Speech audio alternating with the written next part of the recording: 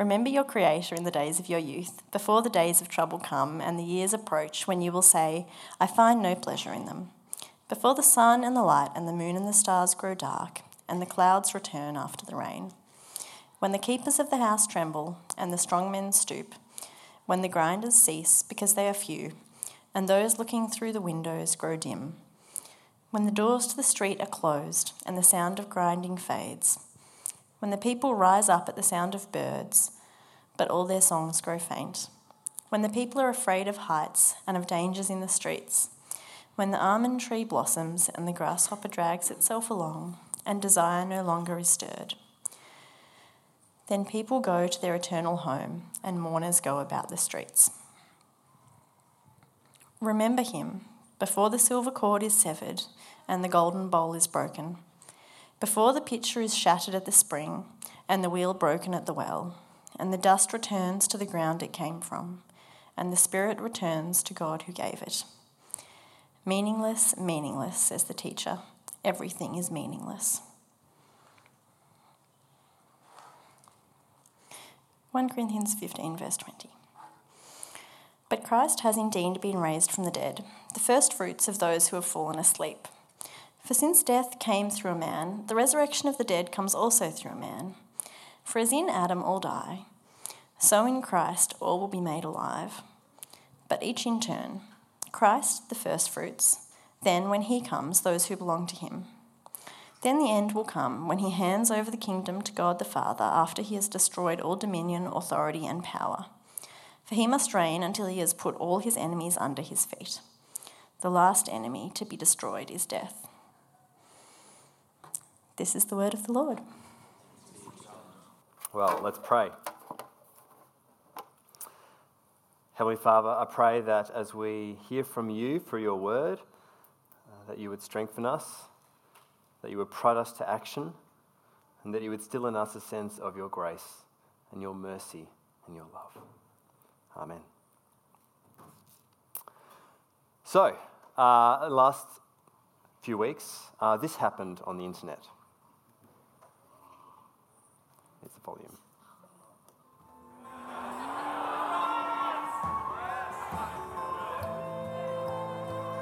Yeah. Sure? Yeah. Oh, God. Well, maybe that was a little too hard. Should we try on the board? Sorry? Okay. It didn't go through, so that's a plus side. Let's try the right. Try that one, really? Okay. Yeah. Sure. Oh, man. Oh, it's the best. What a great thing to happen. And for those playing at home, if you're listening on the recording, then what we've just seen is the Tesla armoured truck with armoured glass, recently boasted by Tesla and Elon Musk particularly, and at their live demonstration, an iron ball thrown at the said armoured glass proved it to not be as armoured as they had originally thought, much to the hilarity of the world. What a great video, and what a great illustration, I think, of life. How, you ask? It's a good question. Because I think that lots of people, particularly when you're younger in life, kind of feel like an armoured plated vehicle. You're invincible, invulnerable. You can do whatever you want to do. You can't really be harmed. You're young, you're vibrant, you're youthful, you're invincible. Now you kind of know. You know that life doesn't last forever and that you grow old and die. But that experience seems a million miles away. Until one day someone comes along and throws a steel ball at you. Perhaps literally, but potentially more symbolically. You get sick. You start getting pain in your legs or your hips or your back. You can't party all night and then get up and run a marathon like you used to be able to. And the idea of going to a concert where the band starts playing at 10 p.m. and there's nowhere to sit down becomes offensive to your sensibilities. I'm there. In other words, a steel ball of mortality hits you and something shatters. What do you do then? Well, you can try and accept that you are in fact, going to die. But that proves really, really difficult, mostly because in our age, our culture devalues aging and is terrified of death. And so instead of accepting it, we try and fight it. Every now and then an article will pop up about some scientist who's worked to find a technological solution to death, either cryogenics or artificial organs or some sort of cell renewal, or simply uploading human consciousness into a robot so that you can walk around forever. Others attempt more normal strategies, midlife crises, for example. Those sorts of midlife crisis, that's fueled by fear of death. The thought goes that if I buy a sports car or go bungee jumping or dress like someone half my age or marry someone half my age, I won't feel so old anymore. I can somehow hold off the inevitable. Others instead try and fight the effects of death on the body. The makeup industry makes billions on the fear of death. The right cream, the right powder, the right colour will make you younger, make you look younger, and so perhaps you will be younger. Plastic surgery is even more normal and popular than it's ever been before. In fact, I recently learned that people now go in for preventative plastic surgery. In other words, getting plastic surgery on areas that have yet to actually show any signs of decay to try and ward it off at the pass. All this is to say that our culture has this really complicated relationship with death. In a life where nothing is certain, death is the one thing that is. Every second people die, and we tell ourselves that we're okay with it, that it's a natural part of life. But if we're really honest, we're not okay with it at all. We don't like talking about death.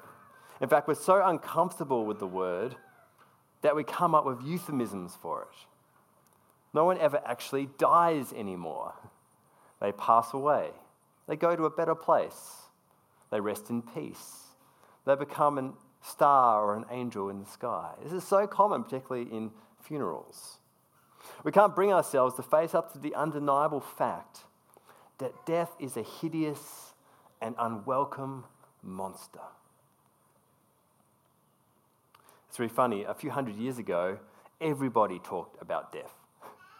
Nobody thought it was morbid, but everyone talked about it all the time. Why? Because in an age of less advanced medicine, the age expectancy was much lower, people died much more often, and often more terribly, and so death was normal. People talked about it all the time. What they didn't talk about was sex. That was taboo, off limits. It's funny that in our age, the roles have been reversed. The taboos have been reversed. Nobody wants to talk about death, but sex is everywhere. Conversations about death are shushed. People say, that's so morbid. That's so depressing. Don't talk about that. To talk about death is to face its reality, to admit that it's there and that it's a problem.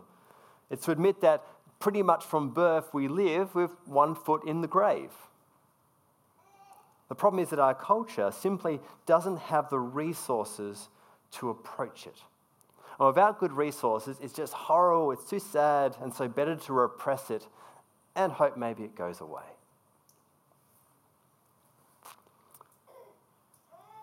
The words of Ecclesiastes spoken into our day and age are shocking. Because the teacher, the main voice in Ecclesiastes, his approach to death is shocking. In fact, it wouldn't be too far to say that he comes alive when he's talking about death. It happens over and over again. Death comes up with surprising regularity through the book of Ecclesiastes. Why is that? Well, let's think back over the series that we've had so far, and by now we all know at least one word in Hebrew, and that word is Havel. So good. Havel, translated in our Bibles meaningless, but literally means a puff of smoke. Life is Havel, a puff of smoke, because it's confusing, it's enigmatic, it's hard to understand, it's transitory, it's frustrating, it's unpredictable. And from this, the teacher helps us see that all the things that people try to harness to find meaning in life are ultimately fruitless endeavors, like chasing after the wind or grasping a puff of smoke. It's fruitless. And we've covered several of them in this series so far. Wisdom, relationships, control and power, work and pleasure. We've seen that each of these things by themselves are good things. It's good to pursue wisdom. It's good to pursue relationships and control and work and pleasure to a certain extent. But these things are simply powerless if they're looked to find true and ultimate meaning, purpose, and satisfaction. And now, as we come to the end, the ultimate reason for this is revealed. Why can't we find meaning in any of these things? Why? Because everyone dies. Death is the reason life is Hevel. And if it wasn't for death, it turns out, all of these pursuits could actually work. If it wasn't for death, you could pursue wisdom, relationships, control, work, pleasure, and any number of other things, and you would probably be able to find real and deep satisfaction and meaning out of them. But none of them work because we all die. Now, as Christians, we know that death in the Bible is the punishment for sin. We decide to reject God as the proper object of our love, instead choosing to love and trust in what God has made rather than who God is, than God himself. But it turns out from Ecclesiastes that death isn't just punishment for misplaced worship, it's also the reason misplaced worship doesn't work. Let me say that again. It turns out that death isn't just punishment for misplaced worship, for sin. It's also the reason misplaced worship, worshipping things other than God, doesn't work. Chasing after wisdom doesn't work because death overtakes both the foolish and the wise. They have the same end. Chasing after relationship doesn't work because death is the end of love. It brings relationships to an end. Chasing after control or power over your life doesn't work because you can't predict your own death. You can't gain control over that. Chasing after work doesn't work because death is the end of your legacy and your accomplishments. And chasing after pleasure doesn't work because death spells the end of enjoyment and happiness. The teacher tells us that while all these things are good gifts, they are simply incapable of saving us from the greatest enemy, which is death. If Hevel, meaninglessness, frustrating, whatever you want to say, if Hevel is the question of Ecclesiastes, why is life so hard to understand, then death is the answer. Life is so hard to understand because death casts a shadow over all life, making it the final enemy of humanity. So, what exactly does the teacher say about death? Well, he says at least three things. The first is that death is inevitable. It is better, he writes, to go to a house of mourning than to a house of feasting. For death is the destiny of everyone. The living should take this to heart. You who are into Marvel movies might know that the big bad guy, Thanos, says repeatedly throughout the series, "I am inevitable." It's not a coincidence, because Thanos is a derivation of the Greek word for death. He's trying to say death, personified in Marvel by this big bad guy, this is the ultimate enemy, is inevitable. It's the one thing we can be sure about, is that we will all die. Rich and poor, old and young, progressive or conservative, blue collar, white collar, all have the same destiny. Death, in a way, is the great equalizer. Second, death is unpredictable. As no one has power over the wind to contain it, so no one has power over the time of their death, says the teacher. We all hope to live to a ripe old age and go gently in our sleep. That would be nice. But we simply cannot know that. Death can come swiftly and utterly unexpectedly. And third and finally, death is gradual. Gradual. By that I mean that death is a gradual process that actually begins far earlier than the definitive end of life. It's the process of decay that we experience even from our earliest moments. And this is the point of the final musings of the teacher in chapter 12. This kind of really ominous poem the teacher has composed, and it begins to describe the onset of old age. So let's have a look at chapter 12, verse 1. Remember your Creator in the days of your youth, before the days of trouble come, and the years approach when you will say, I find no pleasure in them. Before the sun and the light and the moon and the stars grow dark, and clouds return after the rain. The teacher brings up this imagery from creation, from the book of Genesis, when the sun, stars, and the moon are created and brought into being, roar into life. Here is the opposite, in reverse. They begin to go out. Rain isn't followed by sunshine, just by more clouds. The lights of the star, as permanent and consistent and reliable as they've always seemed to have been, suddenly begin to fade. The hardiness of youth that once offset the hard times of life is kind of not there anymore. And with old age, as faculties and senses fade, so too the pleasures you once enjoyed dissipate. It gets worse. The metaphors of the next passages are even more somber. Verse 3, when the keepers of the house tremble, and the strong men stoop, when the grinders cease because they are few, and those looking through the windows grow dim, when the doors to the street are closed and the sound of grinding fades, when people rise up at the sound of birds, but all their songs grow faint, when people are afraid of heights and of dangers in the streets, when the almond tree blossoms and the grasshopper drags itself along, and desire no longer is stirred. This sounds a bit confusing. What's he on about? Well, these are all metaphors for old age. Keepers of the house are arms. The strong men are legs. Grinders are, you guessed it, teeth. Windows are eyes. Doors are ears. Each part of your body which was once strong and healthy, able to do what it was designed to do, maybe something you were super proud of. You never skipped leg day or arm day or eye day. I don't know what that is. You've never had issues with the dentist. You've got 20/20 vision. But with the onward march of time, each one eventually fails you. Arms will tremble. Legs will stoop. Teeth will be lost. Vision and hearing will fade.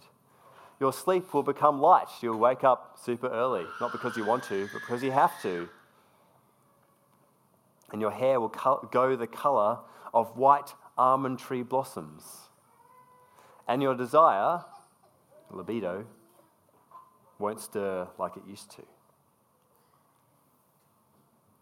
My favourite author, Terry Pratchett, had the same sentiment, but with a bit more humour. He wrote, inside every old person is a young person, wondering what happened. Death is inevitable. It's unpredictable. It's gradual. Perhaps the best image for death that I've ever seen is actually the Dementors in Harry Potter. They fly down to suck out all the joy and hope and happiness from a person. That's what death does. It sucks away all the good things.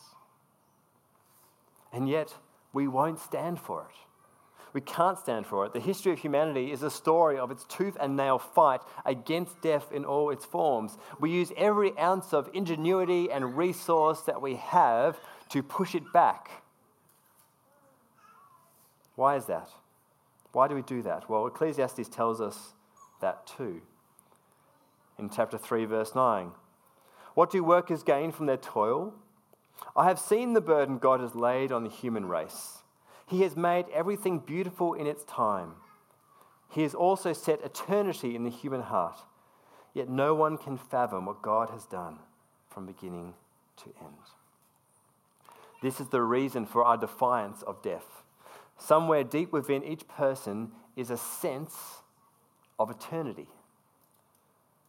Some kind of memory, perhaps of long ago, before death has entered into our story. A time when we lived in a paradise of immortality. Perhaps we somehow have this memory of that time, this sense that we were designed for something more than death. We long for eternity, and not just living forever, but a way for death to no longer have mastery over our life under the sun. A way to stop it from corrupting and draining every bit of meaning that we can find in good things. But immortality, eternity, it's infuriatingly elusive. It's always just outside of our grasp. It's like trying to catch a puff of smoke. Try as you might, it escapes through your fingers. We know death is wrong, and yet we can't find a way to beat it. So it's fitting that the sayings of the teacher end just the way they began. Hevel, Hevel, says the teacher. Everything is Hevel. Meaningless. The teacher has come not just to the end of his book, but to the end of himself. He has explored every aspect of life under the sun as much as anyone can. He has pursued everything that seems good and pleasing and pleasurable. But no matter which way he turns, death is there waiting, unescapable. And so to his sorrow, he has to conclude that life is Hevel, utterly confounding.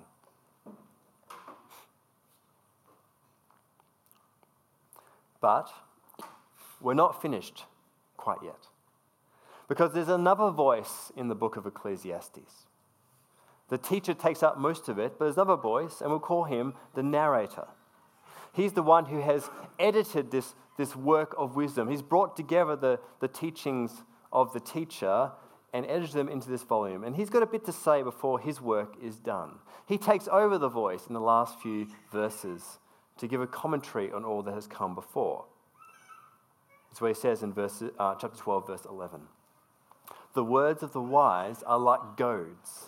They are collected sayings like firmly embedded nails, given by one shepherd. Let's pause on this verse for a second. Here the narrator finishes with a challenge.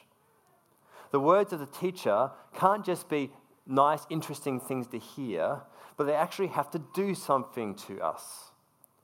They should act. And firstly, as goads. What's a goad? A goad is a cattle prod. To goad something, to be goaded on. So they should prod us to live wisely in accordance with what the teacher has said. Secondly, they're nails. Nails, why nails? Well, nails perhaps driven into fence posts that provide security and protection, something solid, something sure. And this is where Ecclesiastes must point us, I think. It points us to these words being things that must prod and protect. And who prods and protects? Well, we're told, actually, that all wisdom is given to us by one shepherd. Who's that? Not the teacher. In the Bible, the shepherd is always used as a word to describe God. He is the great shepherd who prods and protects the sheep. And of course, that points us to the good shepherd, the one who lays down his life for the sheep. And this is where Ecclesiastes must point us.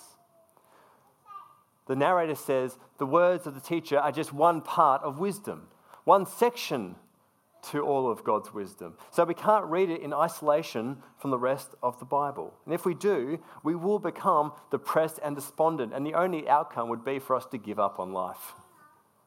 But we don't. We read it in response to the whole story of God.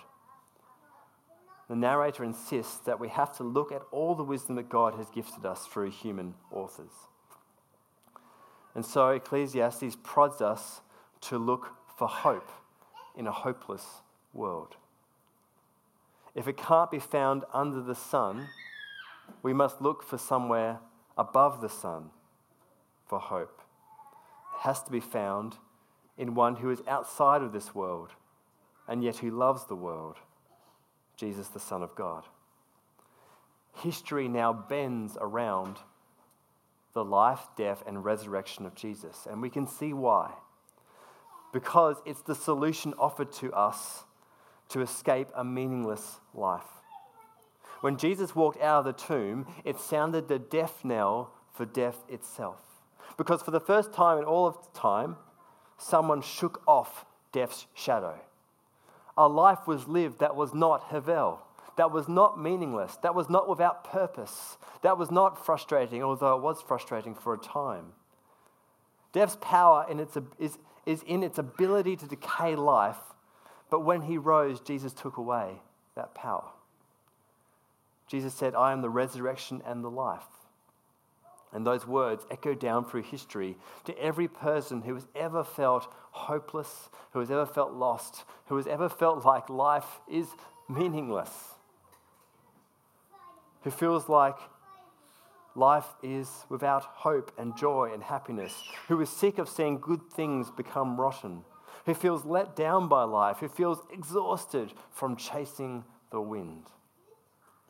For people who feel like a puff of smoke, only moments from being snuffed out of existence. To you, to us, Jesus says, "I can make you solid again." If death is defeated and eternity lies open before us, then that opens up for the life we have now in a whole new way. Life can be truly enjoyed. We can enjoy work and pleasure. We can get wisdom and knowledge. We can feel loved in community and friendship and marriage. We can even get older with dignity. Life can be enjoyed without fear when the weight of your trust is placed on the one who has overcome death. If death is the great enemy, then we must place our lives in the one who has defeated it. We will still feel the pangs and pains of death for now, but that can be overcome. They won't crush us or terrify us or bring us to the ground because we have been tethered to the one who has gone past death and has become immortal, has taken on eternity. As Paul says in 1 Corinthians, the last enemy to be destroyed is death. So Ecclesiastes points us to find meaning and purpose in the shepherd who died and rose for his sheep.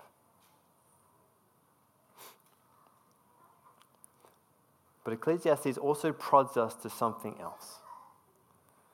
It prods us, yes, to look forward in our lives to the end and go, yes, in Jesus, death can be overcome.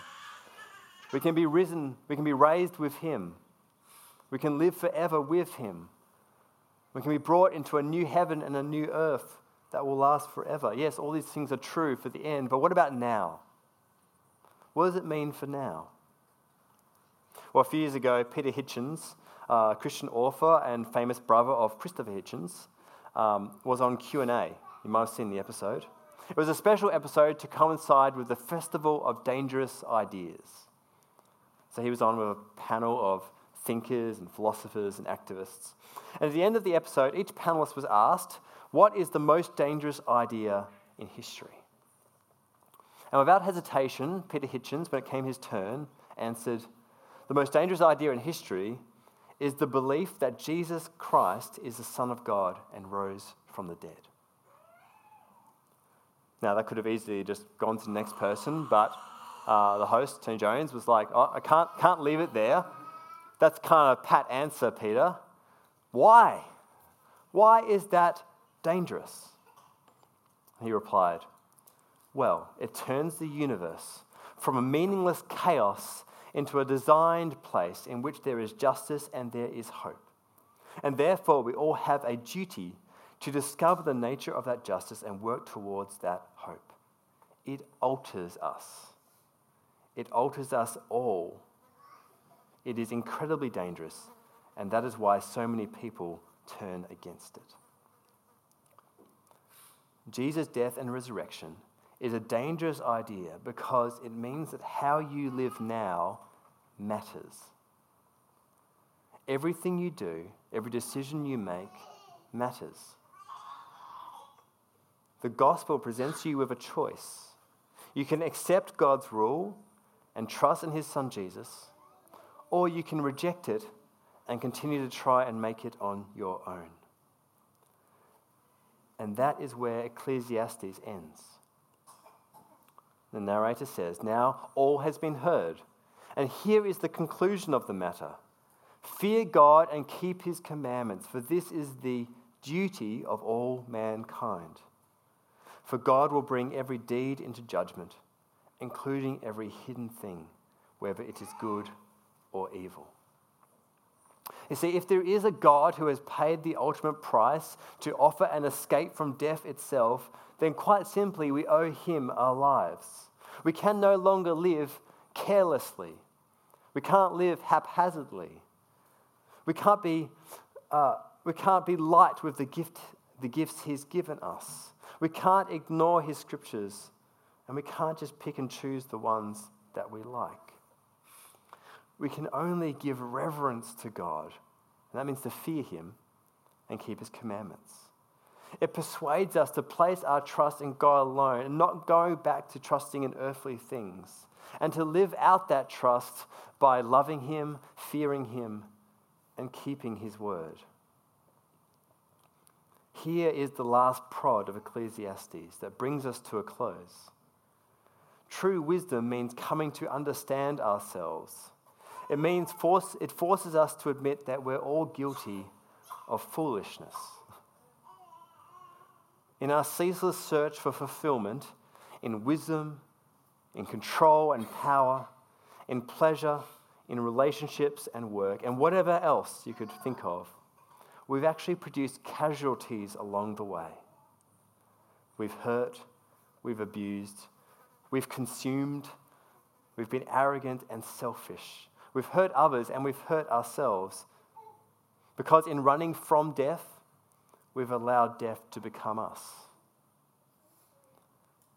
That means that we cannot gain life without forgiveness, and we cannot gain eternity unless we ourselves pass through God's judgment, unless God brings to light every deed that we have done, whether good or evil.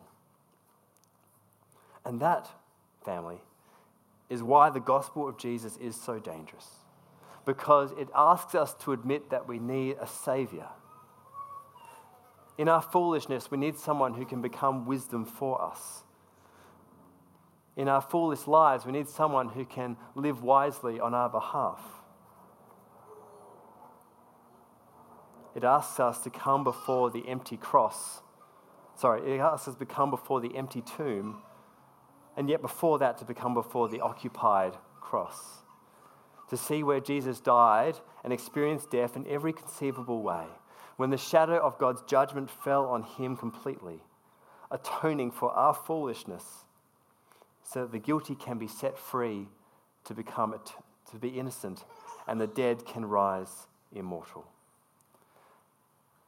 Friends, when you come to that gospel, when you accept that incredibly dangerous idea, then suddenly you find that not all is Havel. We actually find that we can catch the wind, not in our own wisdom, but in the one who is wisdom and is life and is resurrection forever and ever. So let's come to him, our Lord Jesus Christ. Amen. Let's pray. Gracious Father, we are foolish. We have chased after our own wisdom only to find that it is just death for us. We have chased all sorts of things. We've put our trust in them, in our work, in our pleasure, in our relationships. And we've sought to find in them something that can bring us past the greatest enemy, death itself. And we've failed. Father, teach us about our failure and help us to come before the cross of Christ and to see in that crucified Messiah hope for the world, joy to the world, Father, may we come to him and live a life trusting in Jesus, knowing that if we do, not only will we gain eternal life forever and ever, but we will learn what it looks like to live wisely, to fear you and obey your commandments in the life that we have now. And in doing so, Father, we know we will enjoy every good thing as a gift. So, Father, instill in us your wisdom and help us to live it out in the everyday stuff of our lives. Amen.